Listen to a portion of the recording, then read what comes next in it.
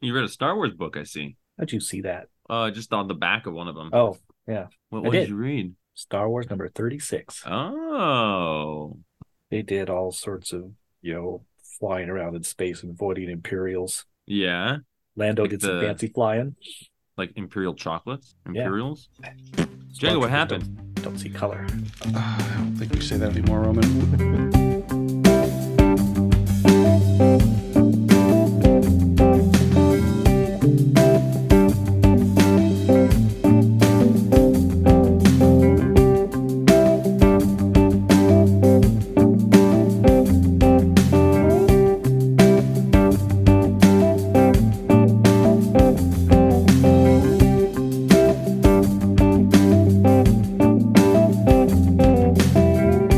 Welcome to the Comic Space Presents Perfectly Acceptable Podcast, a comic book podcast we record every single week from the corner of all things pop culture, the Pacific Northwest, Bellingham, Washington to be exact. It's one of our favorite things to do because we love to sit together and stare at one another. Top Banana. 600 favorite things in my life Top every week. men. Top men. That's an Indiana Jones reference. I'm Jeff, and I make the Indiana Jones references around here. I'm Django, and I approve of his Indiana Jones messages. Confirm them, edit them, correct them. And I am Roman, and best part of any indie mythos is Belloc. Yep, that's true. That's Roman. He's a big Loves Rick and the Morty French. fan. Loves Rick and Morty. Look at his shirt. He's a big Rick and Morty guy. And what I am is somebody who's very excited to hear from our good friend and listener, Will Elmer. You can be like Will Elmer and send a voicemail in to us or just a written email by sending it to jeff@thecomicsplace.com. What do you Pickle got for Elmer. us? Pickle Elmer. Roman. You're sure dangerous. Hello and happy episode 321. Make this a quick one this week because we're on our way to go see Indiana Jones, so I can finally listen to that podcast you guys recorded. But speaking of podcasts, last week, Jeff, you mentioned you guys listened to the iFanboy podcast, and it left me wondering, what other podcasts do you guys listen to? What are your favorite podcasts? What is your favorite medium or not medium? What's your favorite way to listen to podcasts? Driving, working out, walking, just blasting it on full blast in the comics place so that everybody has to hear what you're listening to? Let us know. Turn up. Love you guys. Awesome. I think we can all agree that we love that guy. I think so. Yeah. I'm a little disappointed that he didn't call out that this is episode 321. It is 321. Yeah, Contact. I have that written here. 321. Contact. Children's Educational Programming. Yep. Django, why don't you kick us off? I know you've got a lot of podcasts that you like, and Roman, I don't think you listen to any. I think you and me probably listen to enough for Roman. I think Yeah. so. iFanboy is for sure on my weekly list. So is the Challengers Comics and Conversation podcast. I also listen to every single episode of Make Me Smart, and I'm slowly working You'd my way hope that through would start Dopey. working at some point. That's what I keep hoping. That's what I keep hoping. It's actually a really interesting like news through the lens of economics podcast, and I really appreciate the way that they approach the stories that they cover and the things that they talk about. Working my way through Dopey, which is about drugs, addiction, and dumb shit. And then I have just like a gigantic smattering of comic book and science-y podcasts mostly that I check in on when I get bored. As far as where I listen to them, mostly right after I wake up, I'll listen to a podcast while I'm getting ready for the day, making coffee and stuff. Listen to them in the shower. Sometimes listen to them while I'm walking, but when I do that, my mind doesn't wander in the way that I prefer it to on a walk. Yeah, I get that. I listen to the iFanboy Pick of the Week podcast as well. That's a stalwart in Django and I's listening repertoire. They do, talk about the week's comics, but also review all the movies and do interviews with people. And they're my favorite comic book podcast outside of this one. They're not an inspiration for this podcast. Exactly. I listen to not as much now, but the whole kind of family of McElroy podcasts. And I listen to a podcast called The Empty Bowl about cereal. We'd have to plug our good friend Mike Watney's music podcast, Raccoon Radio, which is fantastic, and it's kind of all sorts of things. One of my favorite longest running podcasts of all time is Mike and Tom Eat Snacks. That's what basically got me to start listening to podcasts like 15 years ago. And then I listen to the Fantasy Pros football podcast. I listen to the Fantasy Footballers fantasy podcast. I listen to the Fantasy Pros Dynasty podcast. I listen to the Pivot, which is a sports interviewing podcast. I listen to Justin Boone's fantasy football podcast, The Score. I listen to JJ Zacharysen's The Late Round podcast. I listen to Underdog Fantasy Football with Josh Norris and Hayden Wink's fantasy podcast. I listen to UPod to Win the Game. I listen to Wake Up with Ray GQ, and I listen to the Fantasy Footballers Dynasty podcast. So I listen to an ungodly amount of fantasy NFL news podcasts. Yeah, that's amazing, Jeff. Yeah. And I listen to them in my car. I love to listen to them while I'm playing video games. I have particular ones that I always listen to at the gym that I save that have video components because I prefer to watch things at the gym, but you watch video podcasts. And there is a fair amount of work I do at the shop that involves me being isolated while doing that work. And I can usually knock out like 3 or 4 hours of podcast a week doing that on like a Tuesday. I should give honorable mention to Off Panel Books with Pictures has a podcast, Katie Pride and Andrea Guillory, and it's really well done. And meanwhile, at Managed Comics, I like that one quite a bit. Oh, I love that guy. Cocaine and Rhinestones is pretty awesome about the history of country music. Smartless, I listen to that. Probably my favorite comic book and movie podcast is The Weekly Planet. A couple of Australian guys just talking shit about movies. I really like them. They're funnier than us, which no, doesn't take much, but they nailed it. No. Thanks for sending that in, Will. Or Roman, do you got any podcasts? I want to check out that last one Django mentioned. Well, like you said, The Weekly Planet. Well, yeah, like you said, I like the idea of podcast, but it's not a natural thing for me yet. It never occurs to me to like seek out wherever podcasts live and turn one on. Push play on the radio. I never heard of that. Yeah. But ones actually, the only one I actually listen to regularly is the Good Time Girls, the Belling History podcast. Mm-hmm. Are they still doing that here in town? Oh yeah, they just started it this year. And then there's other ones I occasionally have listened to, but it's been so long I can't remember the name of them. One was from the Folger Shakespeare Library about Shakespearean things. That sounds like a joy. It was. It is. Sounds like a tragedy to me. That maybe it's a comedy. And of course, I've mentioned before that short-lived one that Obama and Springsteen did together. I really liked that one. Yeah. All right. Well, hell yeah. That was more than I give you credit for. Yeah, there's some true crime ones. There's one that Sage introduced me to that I can't remember what it's called. It has a great name. It's these two British women talking about true crime cases, and it's very entertaining. Dude, Sinisterhood. That's two Texan comedians talking about true crime and spooky things like cryptozoology. They are hilarious. Wow. Yeah. Cool. I think that one would probably be a good entry point for just your run-of-the-mill white people talking to white people podcast, Roman. Mm-hmm. Yeah. And there's some I've tried to listen to, like Lore, but I just can't stand the guy's voice. Mm-hmm. Yeah, I don't listen to Risk because of that. I can't stand the 30-second intro of the main dude. I like everything else I hear about it, but I always turn it off when that guy comes on. Speaking of long intros, we're going long in here, so let's talk about some fucking comic books, my sweethearts. Django was pretty excited about a book this week, and I want him to start this discussion with that book he was pretty excited about. What do book you? Is it? Yeah, I don't know which book it is. Is it Barnstormers? Barnstormers. Every time this book has come up, Django's gone, I like that book a lot. Yeah. Barnstormers, Tula Lote and Scott Snyder, A Ballad of Love and Murder. It's about a guy who is a barnstormer, which means he rides a biplane. And wow, I flipping through this, I just realized I missed a whole page, 2-page spread.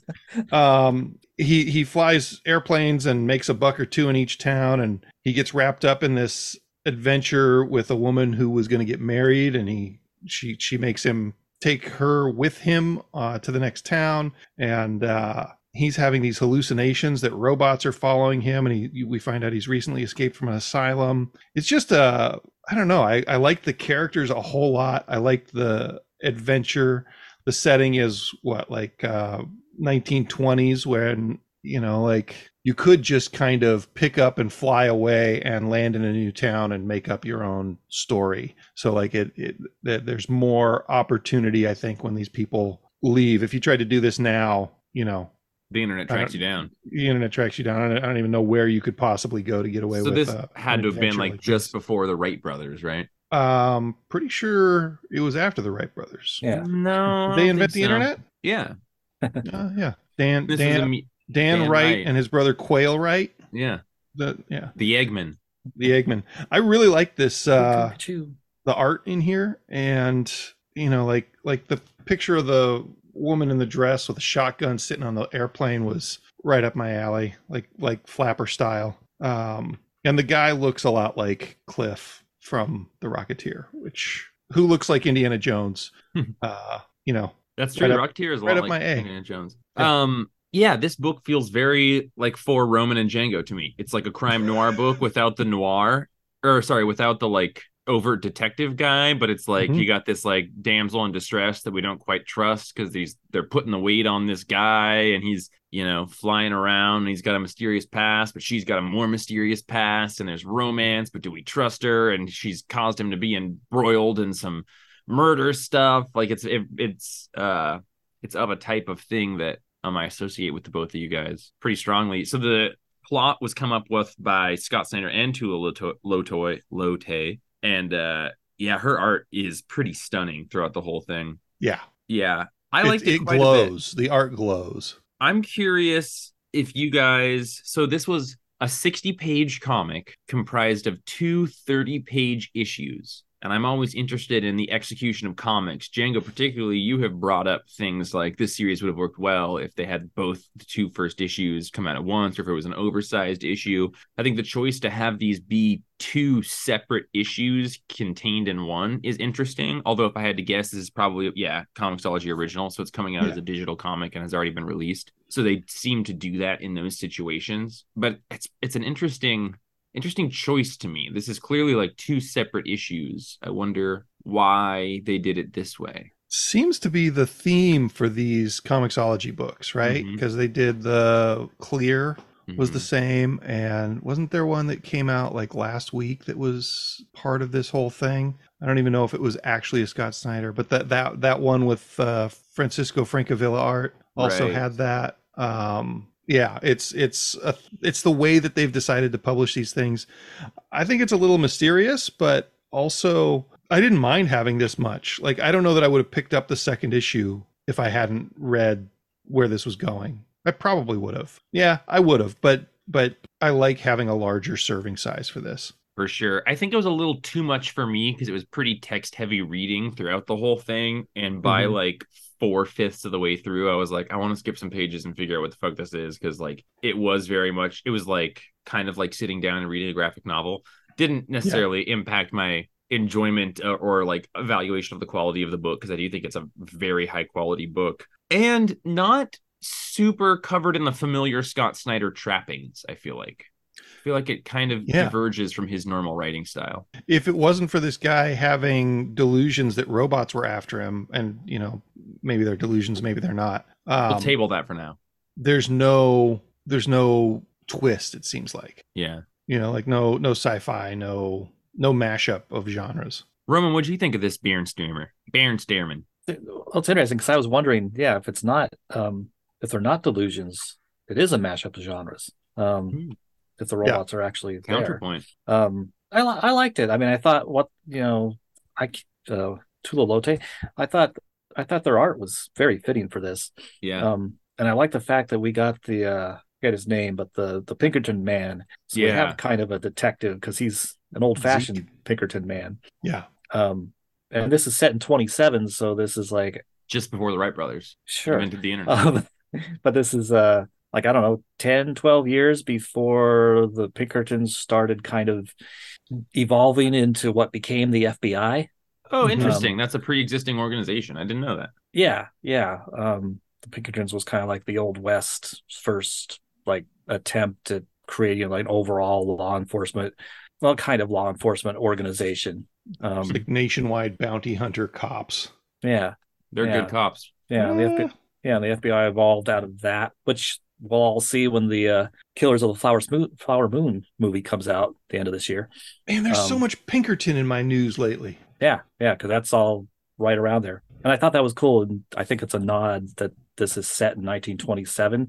I think that's just a little nod to the movie Wings from 1927, which is about biplanes and dogfights, and it was the first movie to win an Academy Award for the aerial effects. Wow, nice. And I like that about this. There's some movie references in here. Besides that, there's a panel when the Pinkerton man, Pew, is that his name? When he's on the train and that's not him. When he's on the train and it's the panel has a nod to Hitchcock's cameo in Strangers on a Train. Because there's Hitchcock right behind him, kind of looking over his shoulder, just like in the movie. Oh yeah. Yeah. Huh. And I like the Cliff Secord Rocketeer stuff, though there's a couple panels where our hero, quote unquote, also looks kind of like Bogart. Which maybe I'm just reaching, but his name is Bix, and Bogart in one of his classic film noirs played a character named Dix. It's like, the Bix character name was very Scott Snyder to me. And I was like, oh, that sounds like Scott Snyder.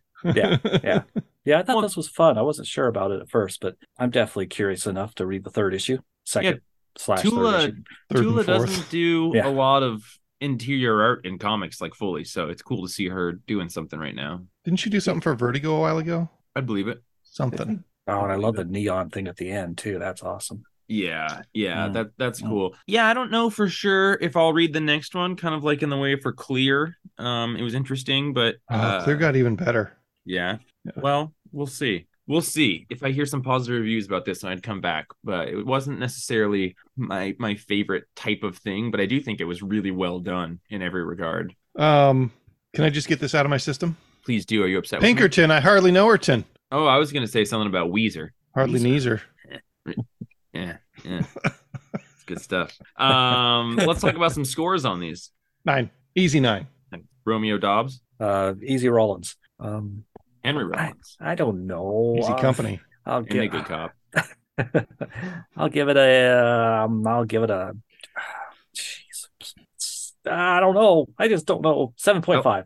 7.5 from the Roman Statler. I liked when you recorded your scores beforehand. I'm going 8. The Ocho for Jeffo. Nice. That seems low based on how Roman described it. Your machinations are a mystery to me, and I love it. He's a bad cop. Whoa. I'm a bad lieutenant. He's a bad lieutenant. Yep. Cage and Keitel. That's me. You know who's a bad cop person is Peacemaker. Even though he tries hard. This week we got Peacemaker Tries Hard #3 by Kyle Starks and Steve Pugh, colors by Jordi Belair. This is not something I want to enjoy reading as much as I do. And it's like he keeps showing up in other comics and I don't give a fuck, but he is written amazingly in this. Like this is just a joy to read every time it comes out. It is funny, it's stupid, it's gorgeous looking. This is a very good book. This would be like one of my, if you like kind of dumb, funny stuff, like this book should be in everyone's hands. I can't wait for this to be out as a collected volume to sell to people, because I didn't read the first issue when it came out because I don't give a fuck about Peacemaker. I should have known because I like Kyle Starks a lot and we've been reading him since Rock Candy Mountain. But I can't remember if he's done superhero stuff in the past. Nothing really. I'll look it up while you guys are talking. Nothing really comes to mind. One of my favorite panels this week was totally beat up, haggard, shot up Peacemaker coming up to the bar and saying, and like getting on his stool like a really tall, beefy guy would. Like Steve Pugh's art in this is, the guy just keeps getting better and better. And his word balloon is, can I get like 3 orange juices? And I just thought that was like the funniest, dumbest thing for him to ask for after this ordeal he's been through, being betrayed by an ape with a giant brain who hates him. And then he comes back to use those orange juices. Yeah. He uses the orange juice in a fight. He uses the bar bathroom to fix his wounds. So he's got tampons sticking out of his shoulder. And like, Kyle Starks can do anything. Yeah. And Steve Pugh, like, fuck. I had a thought when I was walking downtown today, and I was like, this is kind of shitty, but Garth Ennis, watch your back. You know, like Steve Pugh and Garth Ennis did some amazing books together, and this feels like I would have expected this Peacemaker book to be a Garth Ennis book, because I guess Garth did a Peacemaker one shot not too long ago that was pretty good. Feels like the bits of Hitman that I've read and stuff, though. Like, yeah, exactly. Like the slapstick plus the character heart that really makes the slapstick work well. I loved it.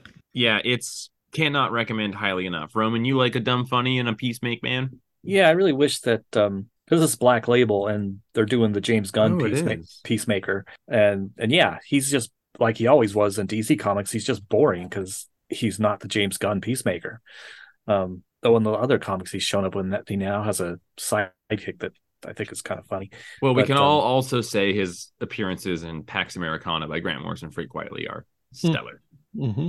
Oh, I forgot he appeared in there actually. But this is great. I mean, everything you guys said. There's a panel there where he's at the bar and the local jamokes are kind of razzing him, and the guy. How many jamokes are there? 2 jamokes or 3 jamokes? 3. And one of them says, "Superheroes don't cry." And the panel where he's, "Everyone cries, damn it!" And just his face. Oh my gosh. Well, he looks sad so much like John Cena in this art. Like he looks like a cartoonified John Cena, and it's perfect because I think for this character to work, just like you were saying, it has to really feel like the James Gunn Peacemaker, and these two have locked in that appearance and voice.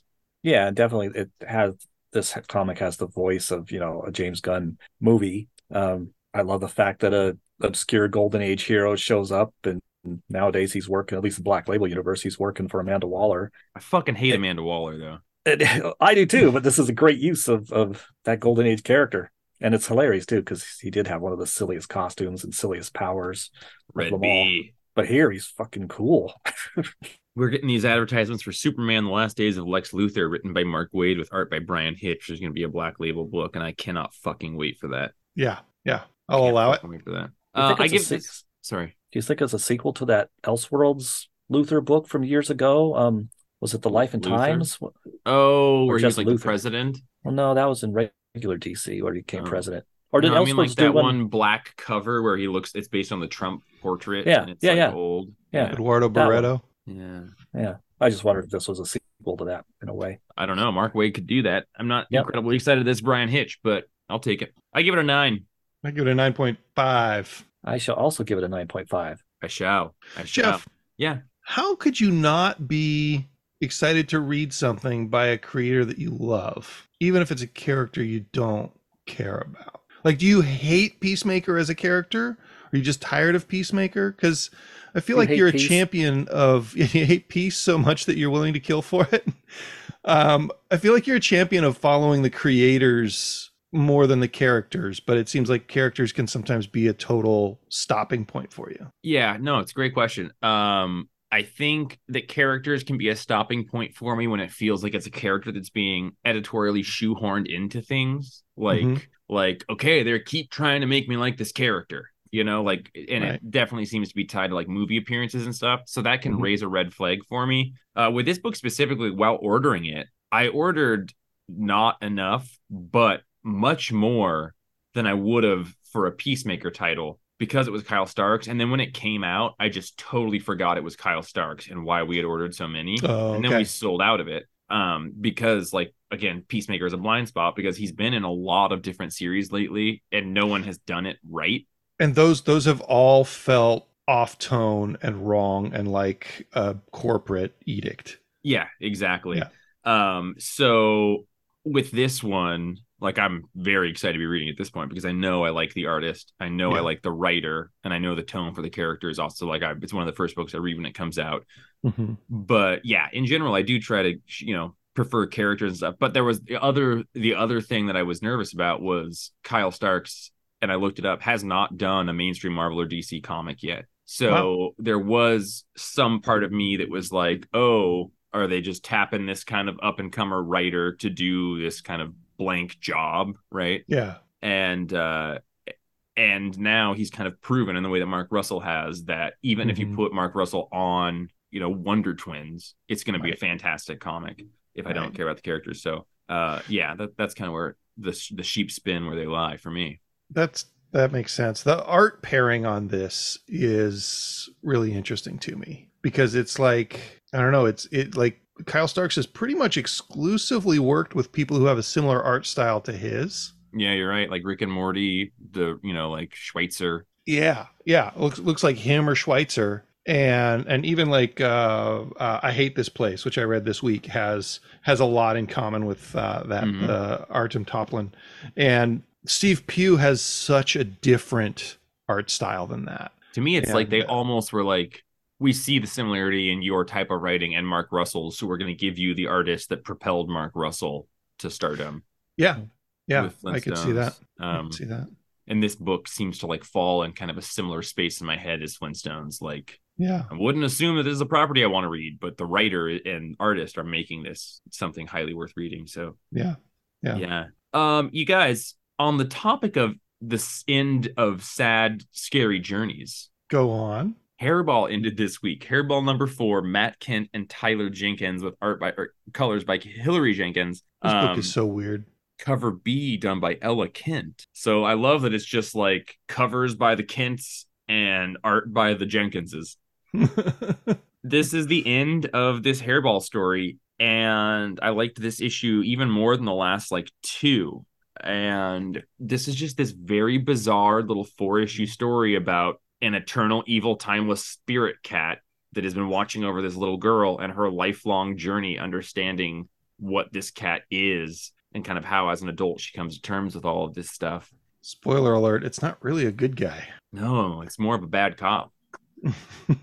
That's interesting because I like this issue, but it was such a switch because I thought it was like an evil spirit cat, and I guess it still kind of is, but it's just apparently, as far as we know so far, just wiping out people that deserve it. So I was like, oh, so it's actually an ancient Egyptian or Babylonian goddess spirit cat that does good.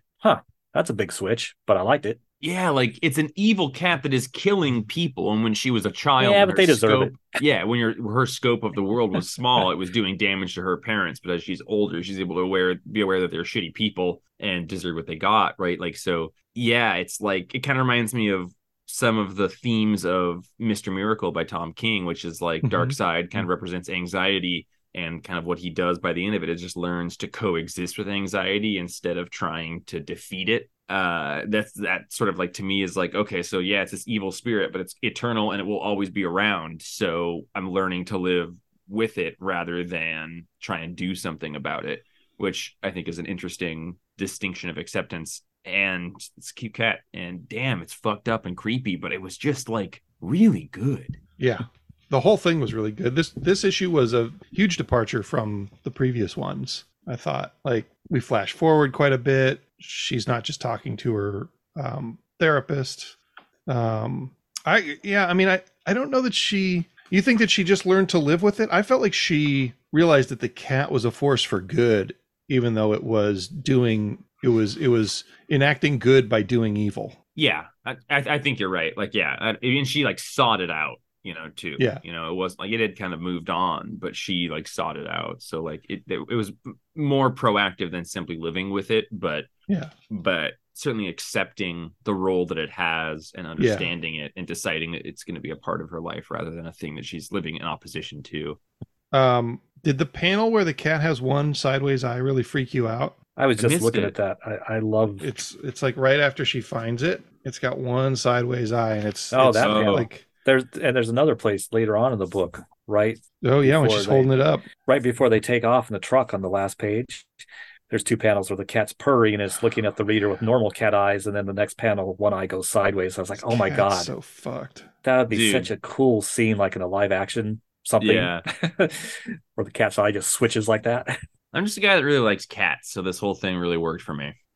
And I think they're mysterious, horrible shitheads too. So like that's one of the things I love about them. This just like, if you're a cat lover, I think this is particularly appealing as well. I want a demigod cat to hang out with. Did we score Peacemaker? Did we?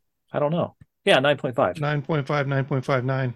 Okay, sorry. Yeah. Next question. What'd you give Hairball? I give Hairball an 8. Nice. I liked it. There's something that Matt Kent is doing lately that is falling into, and this is just from like a writer perspective for me, but not a more meta kind of social perspective. But after Transmetropolitan, Warren Ellis started writing stories that were short, and it was like he was taking one little aspect of one panel that he would have put into the background of Transmet and making full 4 to 6 issue story arcs from them. Yeah, like his Avatar work series. And yeah, like everything that he did, with very few exceptions, after Transmet was over. And Garth Ennis has kind of fallen into this a little bit too, but I feel like Matt Kindt has some huge, epic, amazing things that he's done, and now doesn't have that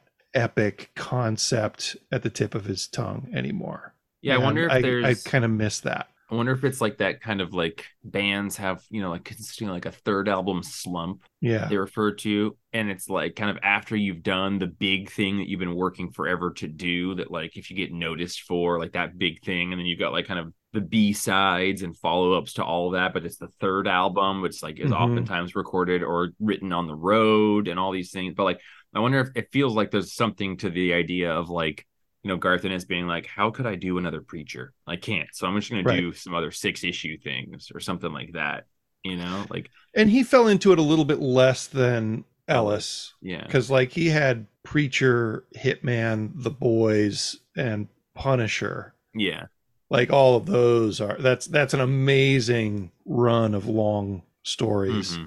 And like, I like these things, but I would like to see Hairball as part of a larger cohesive story. And it seems like he's almost simultaneously kind of doing those two things, because he's been making these 4 and 5 issue miniseries that are apparently kind of in a linked universe, like Bang and Black Badge and the Spy one, and this. I mean, not that they're not clearly related, but like I wonder if he is gestating some sort of large shared universe, because I had a similar thought. I was like, is this going to show up somewhere else? Yeah, and like Grass Kings and the Black Badge shared a universe. Like he is doing larger universe stuff, but that's different to me than a large story, I guess. Yeah. No, I get where you're coming from. Yeah, that makes sense. And his longest thing was Mind Management, and I think second to that would be Grass Kings, and then Black Badge. Like I would like a 26 issue Matt Kindt thing. I think some of the difficulty with that is that his sales don't justify that a lot of the time. Right. I think by like 9 issues in for a Matt Kindt story, it's in a fairly low time to reboot to a number 1 in the same universe. Exactly. Yeah. Yeah. What do you guys want to talk about next? Well, did we get scores from you and Roman? Oh, sorry. I gave it a 9. What'd you give it, Roman? Give it an 8.5. 8.5 for the Hairball. Ew. Hairball. Ew. I step in Hairballs pretty often. Split. Oh. Yeah. We can talk about Swan Songs. We can talk about Fantastic Four. We can talk about First Blood, Night Terrors. We can talk about the end of Clobbering Time. I read all of those. We can talk about Love Everlasting. That make you cry? You're probably not reading it now, huh? Yeah. I thought it was the last issue of Love Everlasting until it said be continued. Does that thing seem like it's all making sense again, or starting to make sense? Yeah. No, but it's good. Oh, it makes sense. Traveling through time, through different romance tropes or something. Is that right? Yeah. This poor woman cursed to be in these romantic relationships that she doesn't actually love the guys. But she seems to be stuck in this one. Maybe. I thought it was the end of her story, but then it was to be continued at the very end after her husband dies. And God, I love this cover. Cover A, where she's giving muffins to the nurses, and just that, I love it because that one nurse behind her is so happily eating that muffin. I mean, she's just crammed a whole bunch of muffin in her mouth, and she looks like a chipmunk. While the husband is dying in the background. Yeah, mouth. It's so whimsical around death. Yeah, Jeff, this is 20 some pages of 69-year-old guy dying of cancer. Oh, yeah. Hey, hello. Yeah, I bet good morning, Django. One. Hey, enjoy your comic books, bud. Yeah. Is he 69 in that? He's the same age as my dad. Okay, I was gonna say that would be uncanny. No, I mean he looks enough like it. Yeah. And the funny thing is, well, not funny, but read the room, Roman. My connection. I did. Dick. I don't care. No, I don't care. Because the guy that dies, he dies like the way my grandpa went out. He was mowing the lawn and collapsed in the grass and lays there for a while. grandma eventually, or the mom or the wife in this eventually goes out because she realizes the lawnmower has just been running continuously for an hour. It's like, that's wow. how your grandpa died? Yeah. Holy shit. Wow. This guy dies in the hospital, but that's kind of what the mower thing is what kicks it off. Well, I guess same thing with my grandpa. He didn't die right. He had a heart attack. Okay. Grandma went out and he was like sitting down going, wow, my chest kind of hurts. And they took him to the hospital and then he died like a day later. Wow. Yeah, Jeff, this was pretty intense. Like it's just like he wants to live long enough to see this wedding. He refuses treatment because he'd be sick from the treatment at the wedding. He's got this, he starts kind of forgetting things and has little bouts of anger and confusion. Like I don't know if Tom King's dad just died of cancer or what, but it really kind of hit the nail on the head for my experience with that whole thing. That sounds like a downer. It's a downer, but I'd probably give it a 10, man. Oh, yeah, Yahtzee. Yeah, it was so well done. Yeah, and I think you could just jump into it. It's not obviously it's connected somehow, but who gives a fuck? It's worth reading. Yeah. Dang, that sounds really good. Might be my favorite issue of this series, maybe. Yeah, excellent stuff. Wow. What do you give it, Roman? I think I'd also give it a 10. Wow. Did you see the variant cover? I don't think so. It's her putting a big old blue lobster in a lobster pot. Like, does not fit the rest of the comic. Isn't there a thing? Don't they have a conversation about lobster, though? Yeah, there's some lobster in there, but that's not what this comic is about. There's some lobster in there. Yeah, man. Good stuff. Wow, that's amazing. Awesome. That score, Tom King. You're damn good. Do you guys want to talk about some of my higher scores of the week? Yeah, sure. Did you guys read Fantastic Four number 9? Fuck yeah. So Ryan North is still writing Fantastic Four. He's 9 issues in. This art is by Ivan Fiorelli and color artist is by Jesus Eberthoff. This is largely narrated by Alicia. Alicia. Yeah. Yep. The blind wife of the Thing. And this is the first 2-part arc that there's been in this series. And I think at the end of the previous one, we were like, yeah, like I kind of wish they would have just wrapped it up. But after reading and enjoying this issue, I think that it was kind of nice that it was 2 separate issues, the way that it had been done, especially with the narrative device of Alicia guiding it. This follows, and it was nice. It also answered those questions we had last time. We Googled to see if this was a pre-existing monster, and that name didn't exist, but it's based on a monster who had a different name that is an old Kirby one because it looks so Kirby. Yeah. That they fight, and I thought it just like this one to me, even more than a lot of the previous ones, ironed out like Ryan North's understanding of Fantastic Four, what he's trying to do with this series, like the fun adventurousness of it, but also like the science-y aspects of it. And I think that, this 2-part arc executed it really, really well, more than kind of the faux 2-part arc with like the bacteria from the opposite reality or whatever. Which was also awesome. They're all awesome. They're all awesome for sure. But I think this one is doing a fantastic job. This is an instance of a pretty text-heavy book being paced really, really well and enjoyable. I loved this issue. What did you guys think about it? Roman, are you a guy who likes the Fantastic Four? Yeah, they're pretty good. They're no Teen Titans, but they're fun. But they've got Doctor Doom in them. But he's not really part of them. I did like this a lot. Boy, even though it grosses me out, I like the fact that the artist kind of plays up the body horror aspect of Mr. Fantastic, because often he's shirtless and stretching around, and I don't know, just having him colored skin color and stretchy is just so gross. Yeah. But other than that, it's just well written. It's good science. I mean, I don't think there's ever been a story told from Alicia's point of view before, and that was really good, especially at the beginning with the panels that are just black and just having us read what she hears and her internal narration. It was so clever. Yeah. Yeah, I liked her talking about how she engages with comics.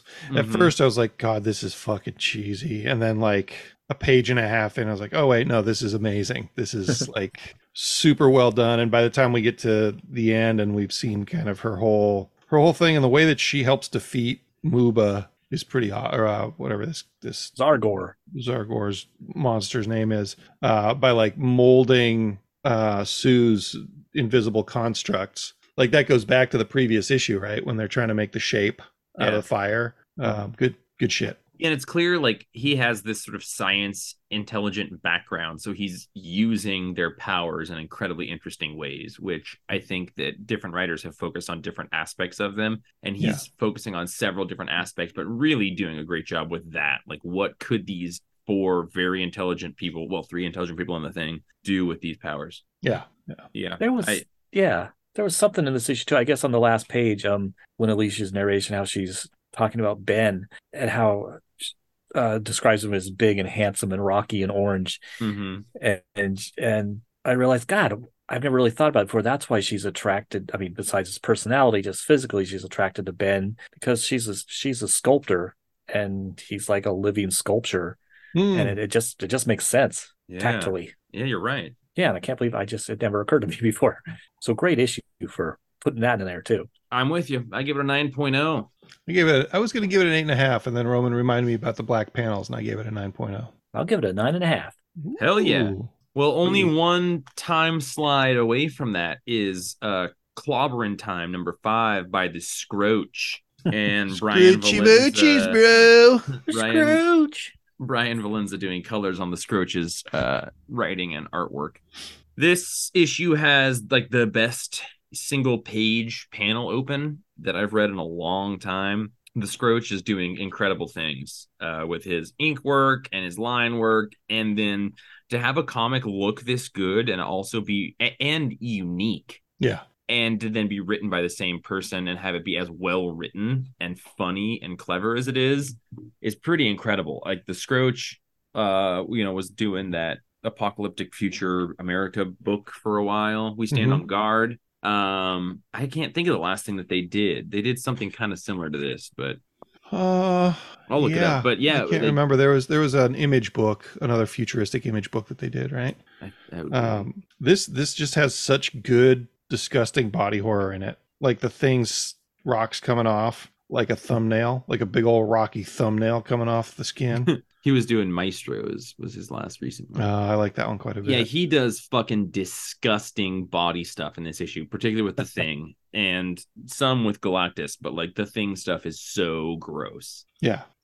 And I like the bad guy, just like the way he tears the costume off of Dr. Doom, and then we get just a big old censored bar over Doom's face every time. Yeah, for like multiple panels. I wish that they would have shown us his face. I don't necessarily. That was the one thing I was like, I don't know why we're doing this censored thing. Like we've seen. Have we ever seen his face? He's on the cover of like comics and stuff. Yeah, we've seen his face. Is he like there's a Marvel superhero Secret Wars, right? Where he's got his hand up and it's like pink in the background and like. Yeah, well, that's a funny thing with Doom because over the years, I mean, depending on who's writing it almost, because for the longest time, I remember when I was a kid, it was a big mystery. Like this has like his face is horribly disfigured and you can't see it. And I remember like issue 200 came out when I was a kid and it was a big deal because his mask came off and you were supposed to see his face finally. And I think that was one where it was revealed that, oh, he's not disfigured. He has like a little scar, but he's so vain that he's always played it up like I'm a hideous monster, and he wasn't. But then they've changed that over the years, and sometimes he's hideously disfigured, and other times he's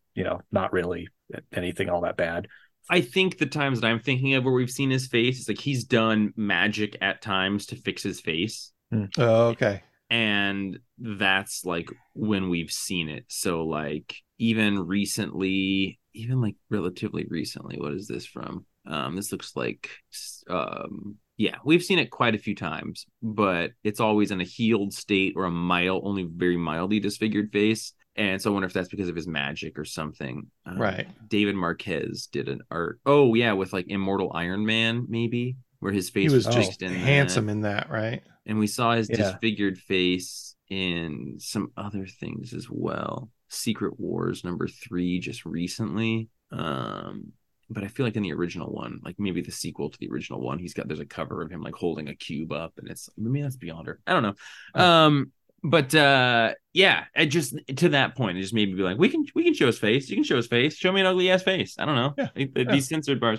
But that said, this issue is fucking incredible. Like it's so much fun and it's funny, and this new Watcher character is wonderful, and you get Galactus and disgusting Ben Grimm, and you have like Dr. Doom written perfectly.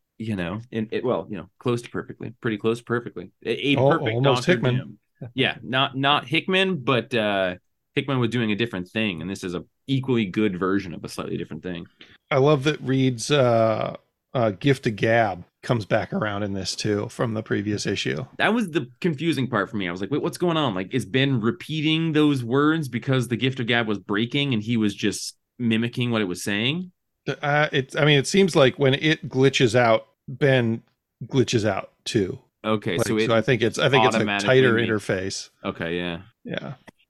This is great. Sorry, Roman, please. I love at the end too. Speaking of a Reed thing, where I assume Reed did this. After they're back home and Ben's all torn up, Reed puts him in a full body cast. It's also got some kind of like little like drone things that suspending the shoulders so that Ben can still kind of walk around. Yeah. I just love that kind of goofy thing, and it's got a control panel on the front for who knows doing what, but I just love goofy Reed device inventions like that. Okay, so he made a mobile body cast for his buddy. That's pretty sweet. Mm-hmm. Yeah. Yep. And the fact that this Watcher is like Ben puts him up in his and Alicia's place for a number of months, and turns out him and Tuva too are playing tricks on Johnny. It's so fun.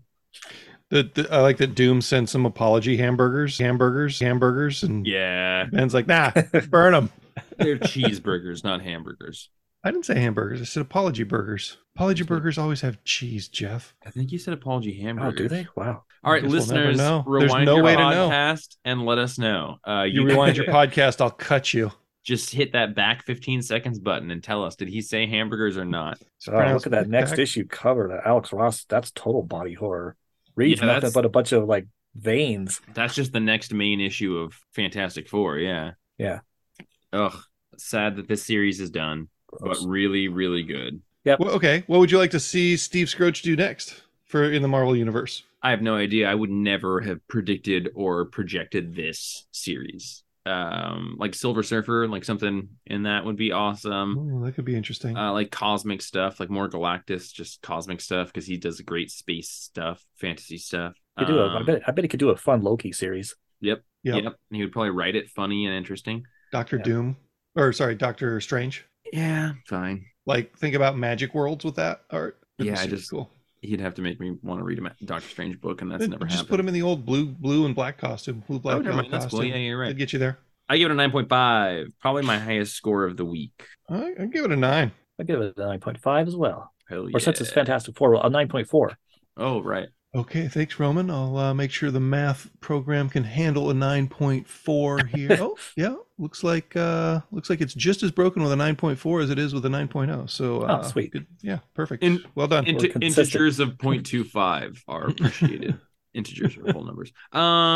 Well, before we get into the closing segment of Night Terrors, do you guys want to talk a little bit about Swan Songs, which came out from Image Comics this week, written by W. Maxwell Prince, who writes Ice Cream Man, with art by Martin Simmons. I forget what they most recently did art in, but I can find out. Didn't they do Infidel? Ooh. Was that them? I thought that was different. That was somebody else. That was a different writer, Department of Truth. Oh, yeah. Dying is Easy. It's kind of Punk's Death Sentence. Kind of chunkier Sienkiewiczian sort of art to me. Yeah. A little bit less, like a little bit more obfuscated. Sienkiewicz, like a kind of lots of watercolors and backgrounds that seem to bleed into the foreground. But I really like where the light's coming from in each panel. Like the lighting is just. He's got that on lock. Sounds to me like this book, and we don't get a clear, definitive idea of what the series is going to be, but this follows two people kind of in the final clocking down of the apocalyptic clock, the doomsday clock, as the world's about to end. And we got a son with his mom who's dying in the hospital, and he reads her gardening magazines every week, and he ventures out to an abandoned magazine stand to try and get the final issue of this gardening magazine so he can read it to her as she's dying. But he is like braving these drug infested murderous streets to get there and almost dies. And guess what? W. Maxwell Prince is fucked up, you guys. That guy's this guy's a downer, man. This guy is a fucking downer. And I love it. Yeah, I do love it. So I think this is going to be an anthology series, right? And I feel like each issue is going to focus on different people in the final acts of this sputtering out existence. Oh, okay. Yeah. I mean, yeah, swan songs. Yep. This specific existence where the world explodes at the end, or do you think it's going to be different swan songs, ends of the world? Yeah. Different endings. It might not be the end of the world, just the end of whatever the characters for that issue are going through. Yeah, I guess I was assuming it was all going to be in the same dying down world here, but I like the idea that maybe it's just everyone is a totally different take on the last act of existence in a world where they die. I mean, it doesn't even have to be a world, right? It could be a life. Could be a life, or even just a situation. Will you come on a thought experiment with me, Jeff? Oh yeah, baby! I'm getting my posture up. Take me with you, shotgun. Roman's riding in the back. Oh yeah, that's okay. I'll just do my MK Ultra back here. Flip. Whoa, that didn't go where I thought it was going to go. Flip through this book and imagine that it's an issue of Ice Cream Man with Ice Cream Man art. And yeah, like, I think that the writing is so strong and has such a tone that you can see that working either way. Yeah, and how great the art in Ice Cream Man is, that like there is such a strong tone to W. Maxwell Prince's writing. And I think Martin Morazzo's art is versatile enough that like, yeah, even just going through that, every one of those panels could very easily have been an Ice Cream Man panel.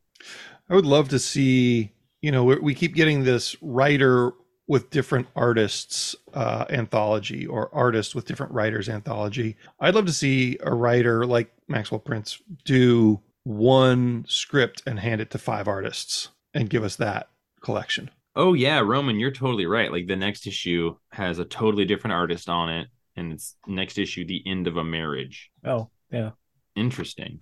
Yeah, that's interesting. This was a good comic. It was a downer comic, but like it's called Swan Songs. It's about the end of things. So if you're the kind of person who Led Zeppelin album. Yeah, well, just the last few seconds of it. The record label that they had ran Swan Song. Yeah. 8.5 for me. What'd you say? 8.5. I'm sorry, you were honking. Oh, I was giving you my swan song. I also give it an 8.5. What about you, Roman? This is another 9.5. This is another 9.5 for me. I loved it. Nice and depressing. I'm very proud of that bit, boys. We're a depressing group of guys to hang out with. I'm not. I'm very funny. Yeah, you are. Okay. Let's move on to our 10s for the week. Night Terrors. Night Terrors First Blood came out. I read that. I also read Night Terrors Batman and Night Terrors the Joker. Which ones did you read, Roman? Night Terrors First Blood, Night Terrors Batman, and Night Terrors Poison Ivy. Okay, Roman or Django, what'd you read? Same ones as you. Nobody read Night Terrors Black Adam. Poor Black Adam. Poor The Rock. Night Terrors is lucky I read any of it, Roman. I'm mad at this thing. It should be a series of annuals. Poor The Rock Adam. Okay, so comic store ownership aside, and it's totally fine to bring that into it also. Yeah, I was relatively frustrated and pessimistic about this whole thing. The most recent frame of references I had for it were Convergence and Future State, one of which was the most abysmal, like 2 months of comics I've ever read, and the other was not very good. And I just shit something out. Yeah, so going into it with that perspective and the inherent frustration with it, I will say the main series, First Blood, and kind of what leads into the main series, was better all around than I generally thought it was going to be. I agree. Like, I really actually quite liked the Howard Porter art throughout it all. Their art is really versatile while always being very stylistically Howard Porter. And they also seem to be artists that are advancing their style, even though they've been fucking, a great artist since the 80s and 90s. The story isn't terrible. I think it's a series that I'm interested to read the main line of, but it's got, 136 tie-in issues, and I don't think it needs that. So it's Joshua Williamson. It feels kind of like Infinite Frontier or Dark Crisis did to me. Like lots of superheroes, very superheroic stuff, high stakes, big character moments, nice art. This is me mostly speaking to the main series, and I wouldn't say I particularly loved any of the tie-in issues I read. I would say for the main series, the one shot that precedes that, like, the main series better be very different from this, or I'm not gonna be able to come to terms with this being a separate comic. Yeah. Because this feels like an issue 1, not an issue 0, and not 100% alpha. Like, what the hell? But I thought this was issue 1. It has a 1 on the cover. Yeah, it's issue 1, but then we also have a 4-issue Night Terrors series. So, like, this is Night Terrors prologue. There's no First Blood number 2. This is a one shot with a number 1 on it that leads into, It's just weird. I like guys.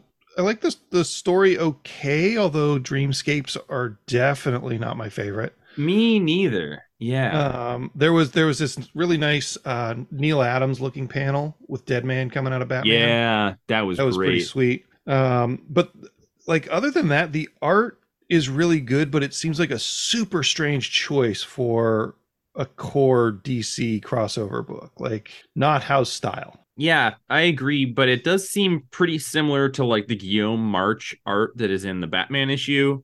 Mm-hmm. And I don't know who the artist on the main series is going to be, so I'll look that up. That's a good question. I'm glad that we got to see Amanda Waller in here. I've been missing Amanda Waller. Yeah, we haven't seen her since the last 300 DC books that I read. Never enough Amanda Waller. Roman, as probably the biggest fan of Deadman in the room, how does this hold up for all the other throngs of Deadman fans? You know, that's one of the things that bothered me about this prologue issue, because I was like, this is the most un-Deadman sounding Deadman I've read. Because, you know, Deadman, I tried to look it up. I couldn't find any information that said where Boston Brand is from. Boston. And but his brother's name is Cleveland. So I don't think either one of them was from the towns they're named after. Is it really? I don't think so, because Boston Brand always talked kind of like a... But Cleveland is his brother's name? Yeah. Oh. Yeah. His parents are dicks. And then their cousin is Cleveland Brown. I don't think that's true. Is that true? From the cartoon. So the main series of Night Terrors, the main artist that is titled is Giuseppe Camuncoli, who you like and I like. I do. And interestingly, there's 2 other artists mentioned, one of which is the next artist on Swan Songs, and their name is, I think, Casper Wingard. Casper Wingard, yeah. Huh. Casper Wingard. Yep, exactly. That's kind of an interesting thing. Okay, yeah. so back to what I was saying. Sorry, Roman. Sorry. Yeah, that threw me off, because Boston Brand he kind of sounds like Ben Grimm. I don't think he's also from the Lower East Side, but he talks like Ben Grimm, except maybe with a Boston accent. I don't know. But yeah, this threw me off because he just sounded too erudite. And it also ticked me off that, I mean, I like the art. That was the saving grace for it. But it also ticked me off that they killed off Dr. Destiny, to replace him with a character that does exactly the same thing, Insomnia. So they kill off this old, long-running but third-rate JLA villain. Well, what would you do if you were a new villain on the block and you realized you had the same powers as another pre-existing villain? Turn him and you'd knock him off. You'd get him out and you'd rule with your one power set. Yeah, but I don't care about a new villain who does exactly what Dr. Destiny does. Use Dr. Destiny. I'm just joking as if I were the person. Yeah, it made me feel like Joshua Williamson wanted to like leave his mark on DC by creating his own version of Dr. Destiny by killing the previous Dr. Destiny. Shots fired. So and of course Harley Quinn was in it, which, you know, who cares about her? But I like the art. I thought it was kind of silly too that Batman was so mad because him and Deadman have worked together before. I thought that was weird as well. They've worked together, and Batman's been possessed by Deadman before, and as long as it helped solve the case, he didn't seem to care much. And in this, he's just so angry about it, like it's never happened before. So I like the Batman Night Terrors issue much more than I did the prologue issue. I just want to shout out that it turns out that Black Adam issue is written and drawn by Jeremy Hahn, who is a creator we all like. So interesting. Actually, maybe worth checking out. This one. It's written by Jeremy Hahn too. Yeah, written and drawn. Oh wow. Oh, what do we give it? First Blood. I gave First Blood 7.5. I gave it a 7. Yeah, I'll give it a 7. Sure. Yeah. I gave Batman a 7.5 as well. I thought it was pretty good. It got a little lost in the weeds of just sort of like the Night Terrors plot instead of just, you know, like just tell us that he's like having a fucking psychotic nightmare and let's have this story. But it's like, you know, Insomnia's in all these dreams and he's not trying to fuck with them. He's just trying to get to this dark soul stone or something that like is hidden in one of the superheroes' dreams. that right there is what made me think this is supposed to be an annual crossover, right? So like in the olden days, you would have an annual with bookends where they would set up the story in the bookends, and then you would, in every annual, you would get how the hero was affected by this thing, which is exactly what we're doing here.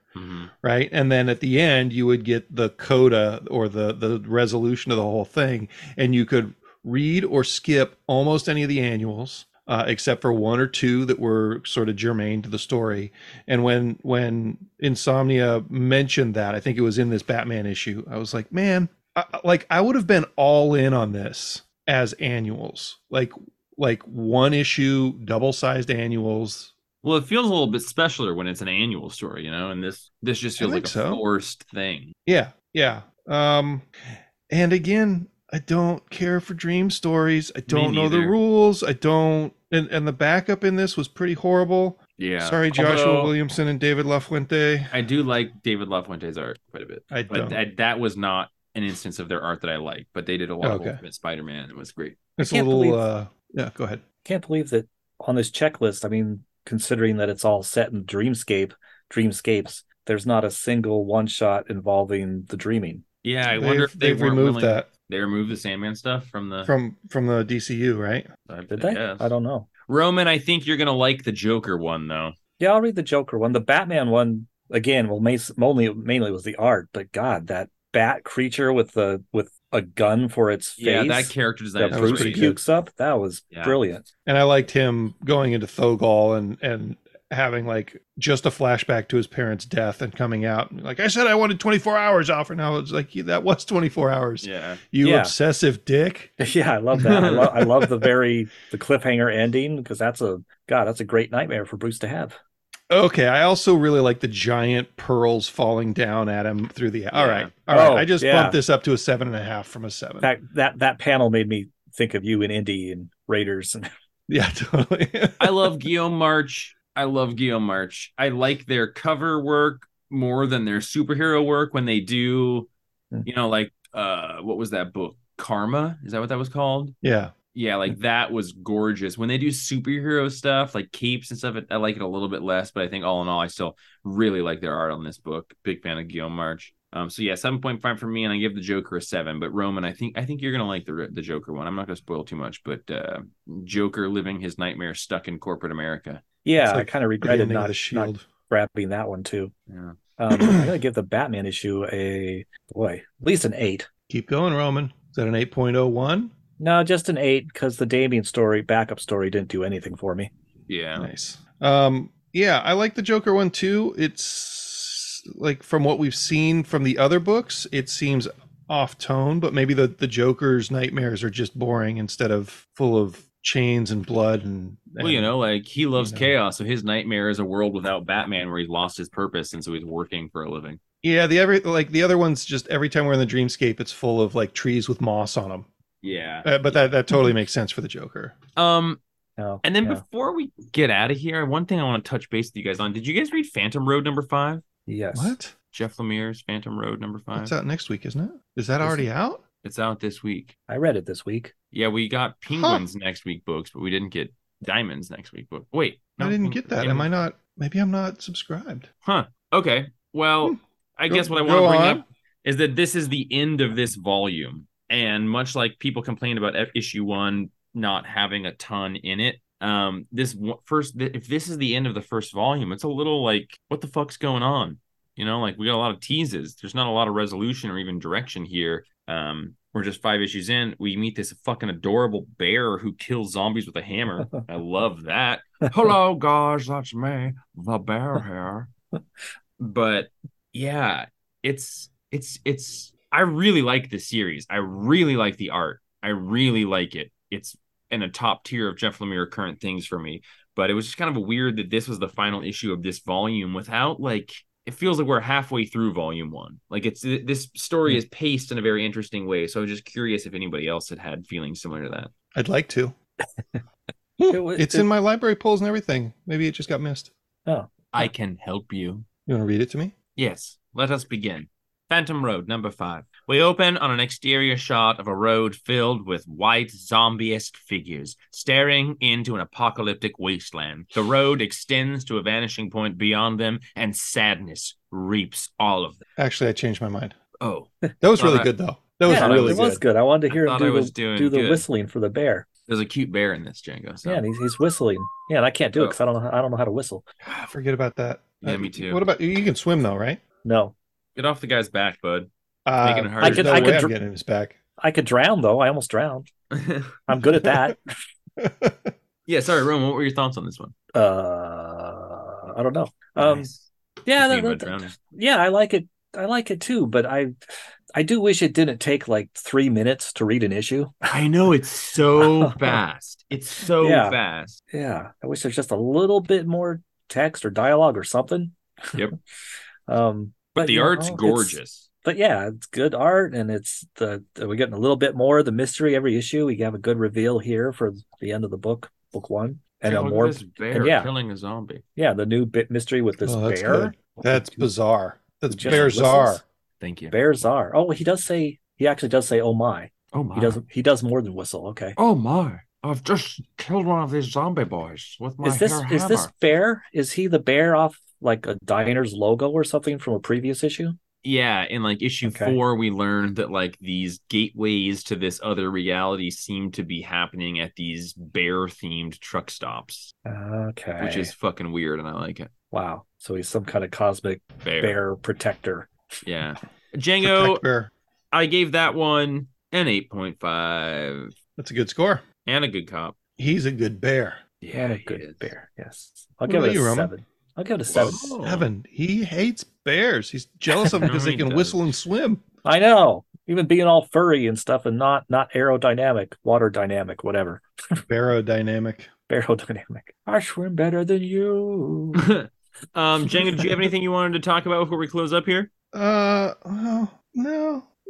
I think we hit most of it. Most. Yeah, I think I'm good. I'm going to go see Indiana Jones again tomorrow. Nice. And the next day we're going to go see a movie. Mission Impossible, Dead Reckoning Part 1.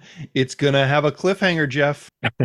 I just frankly, if my schedule allows it and Django sends me some sort of message about going to a movie, I buy a ticket immediately. So I don't have a lot of excitement for this, but I'm excited to go see a movie with Django. Yeah, bud. It's going to be fun.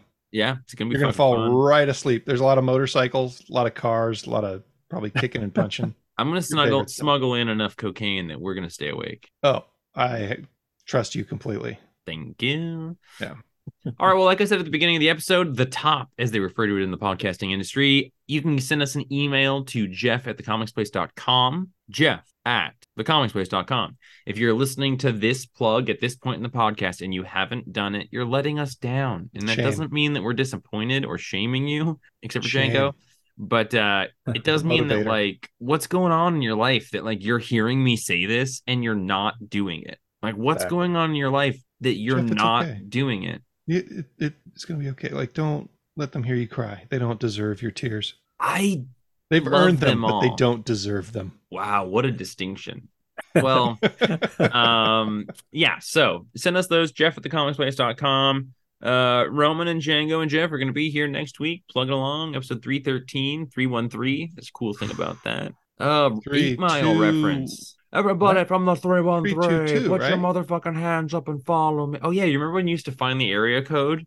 But it turns out it was always Modesto, California. Wait a minute. Did you just say the next episode is 323? I said 313 because I fucked up, but it is 322. 322. Yeah. 22. I got my ones and twos mixed up. Jeff on the ones and twos. Ooh. That's drums. And tatas. Ooh. That's all right. We gotta get out of here. We gotta fucking go. I'm Django. I'm Jeff. I'm Roman.